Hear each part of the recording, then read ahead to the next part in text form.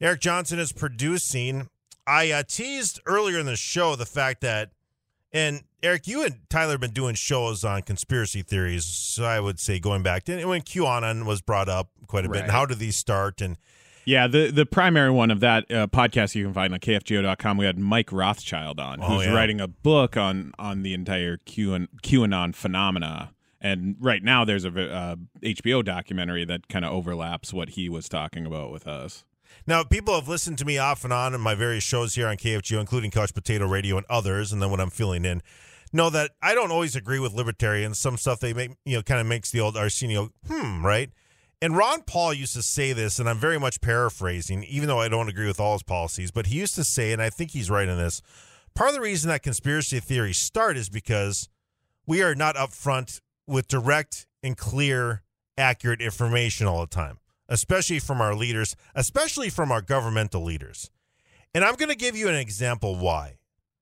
Because many of going back to the Plandemic video last year and all these different things that pop up where there might be a little figment of truth in there, but then things get skewed to a whole different direction. Part of the reason is because people need to live in absolutes. So many times the governmental leaders will try to give you a very precise answer because it's much simpler, right?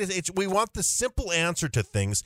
And when it comes to health, when it comes to disease, when it comes to viruses, there are not many simple answers. There are no absolutes. Part of the reason is many doctors don't practice medicine the same. They don't always agree on things. And so now when you bring vaccines into it, it's a whole different thing. And I'll give you an example why. Because I think what has happened here when we talk about the vaccine situation is that many people look at it as a cure, not a vaccine. A vaccine is very much a very good solution to try to get to herd immunity so we're not having a huge increase in hospitalizations and people getting very, very sick or possibly dying more than anything else. Vaccines for most of the general population can keep you from dying. Now let's go back to when we first started getting vaccines approved, because this is a story that came out of Europe. I think they approved the Pfizer vaccine first. And here's a story from CBS News going back to December to kind of give you the actual details of, yes, there have been some problems for some people. Very rare is the key word here, but a small portion of the population when it comes to vaccines. This is CBS News on the Hour, your home for original reporting.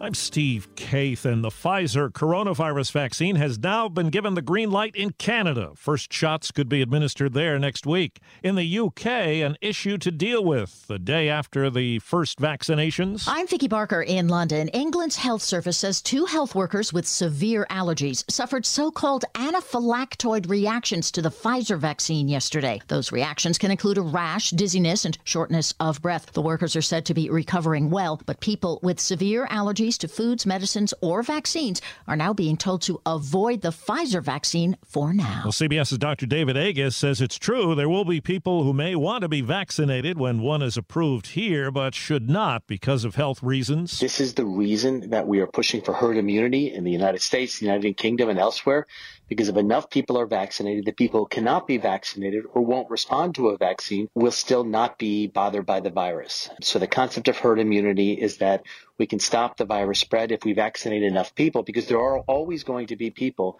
who should not and cannot get the vaccine. Keyword there. There are people that should not and cannot get the vaccine.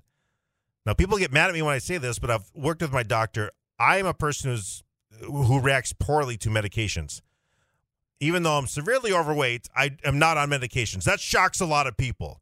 And part of the reason is I don't react well to many of them. So my doctor and I, and it took a while for me to find a doctor to do this, we've worked on a lot of preventative things, changing my diet, even though I cheat and he gets mad at me. And sometimes I still can get sick. It's not going to prevent me from getting COVID-19, possibly with symptomatic things, but I'm doing my best. But the way we're looking at it, and ironically, he wanted to wait till the AstraZeneca vaccine to see how that plays out, and maybe he was going to recommend that for me. And then with some of the things that's been going on in Europe there, he said, well, let's wait on that too. So we've been going this route. Now, before it's all said and done, may I get vaccinated soon? But according to my doctor and what we're going through with me and my reactions to medicines, we're going to wait on this, if take it at all. It doesn't make me an anti-vaxxer. I don't believe that Bill Gates is putting chips in you. It's not like that at all. Many people, my loved ones, are getting vaccinated. It's worked out very well for them. But I think the misnomer is that everyone can get it. And I know other people with food allergies, and I won't mention any names, but we know some around here that, as you just heard the doctor say, they're just not going to be able to do it. So it's not a sum of everyone can get it. That's one thing that's a big misnomer out there. Now, what we have also heard quite a bit, and from America's most trusted doctor right now, Dr. Fauci, is even if you're fully vaccinated, we don't necessarily know yet whether or not you're a carrier and can spread it. Because it makes some sense. What the vaccine's going to do is it's going to, when you get COVID-19, because it's still going to get in your body, the vaccine's teaching your immune system to kick into gear and attack it from what it's learned before from your antibodies, or if your antibodies have kind of dwindled away, your memory T cells are going to go kick it in and go attack the virus that entered your body. So you're more or less like an asymptomatic person who contracted the real disease.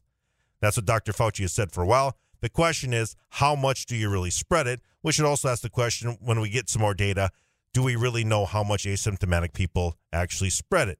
Last week, Friday, CBS News report, they're going to do a study to find out fully vaccinated people, when they do contract the disease, how much they are actually spreading it, how much they're shedding the disease when they get it after being fully vaccinated. Concerns are being raised over how the coronavirus spreads. Dr. Anthony Fauci said scientists are zeroing in on whether fully vaccinated Americans could still get infected and, even though they have no symptoms, infect others. This is a question of extreme importance. This study will involve 12,000 college students who will swab their noses daily, use an app for taking questionnaires, but most importantly, they'll provide their close contacts. The degree of transmission from vaccinated individuals will be determined by the infection rate in the close contacts. We could know results in about 5 months. CBS's Cammie McCormick. So you just heard that Dr. Fauci saying we're going to find out in 5 months how much you actually are spreading the disease if you're fully vaccinated and you do acquire COVID-19, because it doesn't just all of a sudden it doesn't bounce off you because you get the vaccine. I mean, that's not how that works. When they're going through the trials to find out who is vaccinated in their experimental group compared to the control group, the people who are coming up, they tested positive, said, well, you don't have any symptoms, that's good. That's where Johnson & Johnson found out their 70% effectiveness. Same thing with Pfizer, Moderna, when they talked about 95, 90%. That's where we're at with this. And then I heard this sound this morning on News and Views, and I think later in the afternoon, Amy and JJ played it. The CDC director, Rachel Walensky, or Rochelle Walensky, was on MSNBC yesterday and gave us this little gem, which totally contradicts Dr. Fauci. Our data from the CDC today suggests, that vaccinated people do not carry the virus, don't get sick, and that it's not just in the clinical trials, but it's also in real-world data. Well, they do carry the virus for a while until their immune system fights it off. And you just heard from Dr. Fauci that we don't necessarily know whether or not they are actually shedding the virus. I mean, I think Dr. Walensky made it sound like you got this invisible field over you once you're fully vaccinated. And there's a report last week. We had it here on KFGO News. There's a report today from Washington State that, yes, some fully vaccinated people have still gotten the virus after their 2 shots and after their 14 days. They still, unfortunately, are some of those, as we played in the first cut, that have been just one of those who got the vaccine. Unfortunately, it did not give them an immune response, so they still contracted COVID with some symptoms. And that's not that uncommon. We knew that going in. This is not you take the vaccine, everyone's protected forever. And for that narrative to be out there, it's irresponsible. And I think the CDC director was very irresponsible on that. And I think the CDC, I saw this on a graphic because I was kind of looking at some vaccine data the other day on the CDC website. And they came up and they have these little charts. And I screenshotted this thing. I couldn't believe I was reading this. Myths and facts about the COVID-19 vaccine. And one of the questions is, will a COVID-19 vaccination protect me from getting sick with COVID-19? And the first paragraph says, yes, COVID-19 vaccination works by teaching your immune system how to recognize and fight the virus that causes COVID-19. and this protects you from getting sick with COVID-19. Well, yes, but it should be followed up by saying, if your immune system responds to it. It's so misleading what she said yesterday, because the correct answer is we are still learning on this. We are still getting studies. And ladies and gentlemen, that's how conspiracy theories start, because you have two of the most major medical people that we have nationwide contradicting themselves with Dr. Walensky and Dr. Fauci, and it frustrates people who are just looking for some simple answers on this. And if you don't know everything, tell us that. But we need to live in absolute, so we look for our confirmation bias, and it's unfortunate for the American public. Derek Hansen in for Tyler Axton this afternoon's live here on KFGO.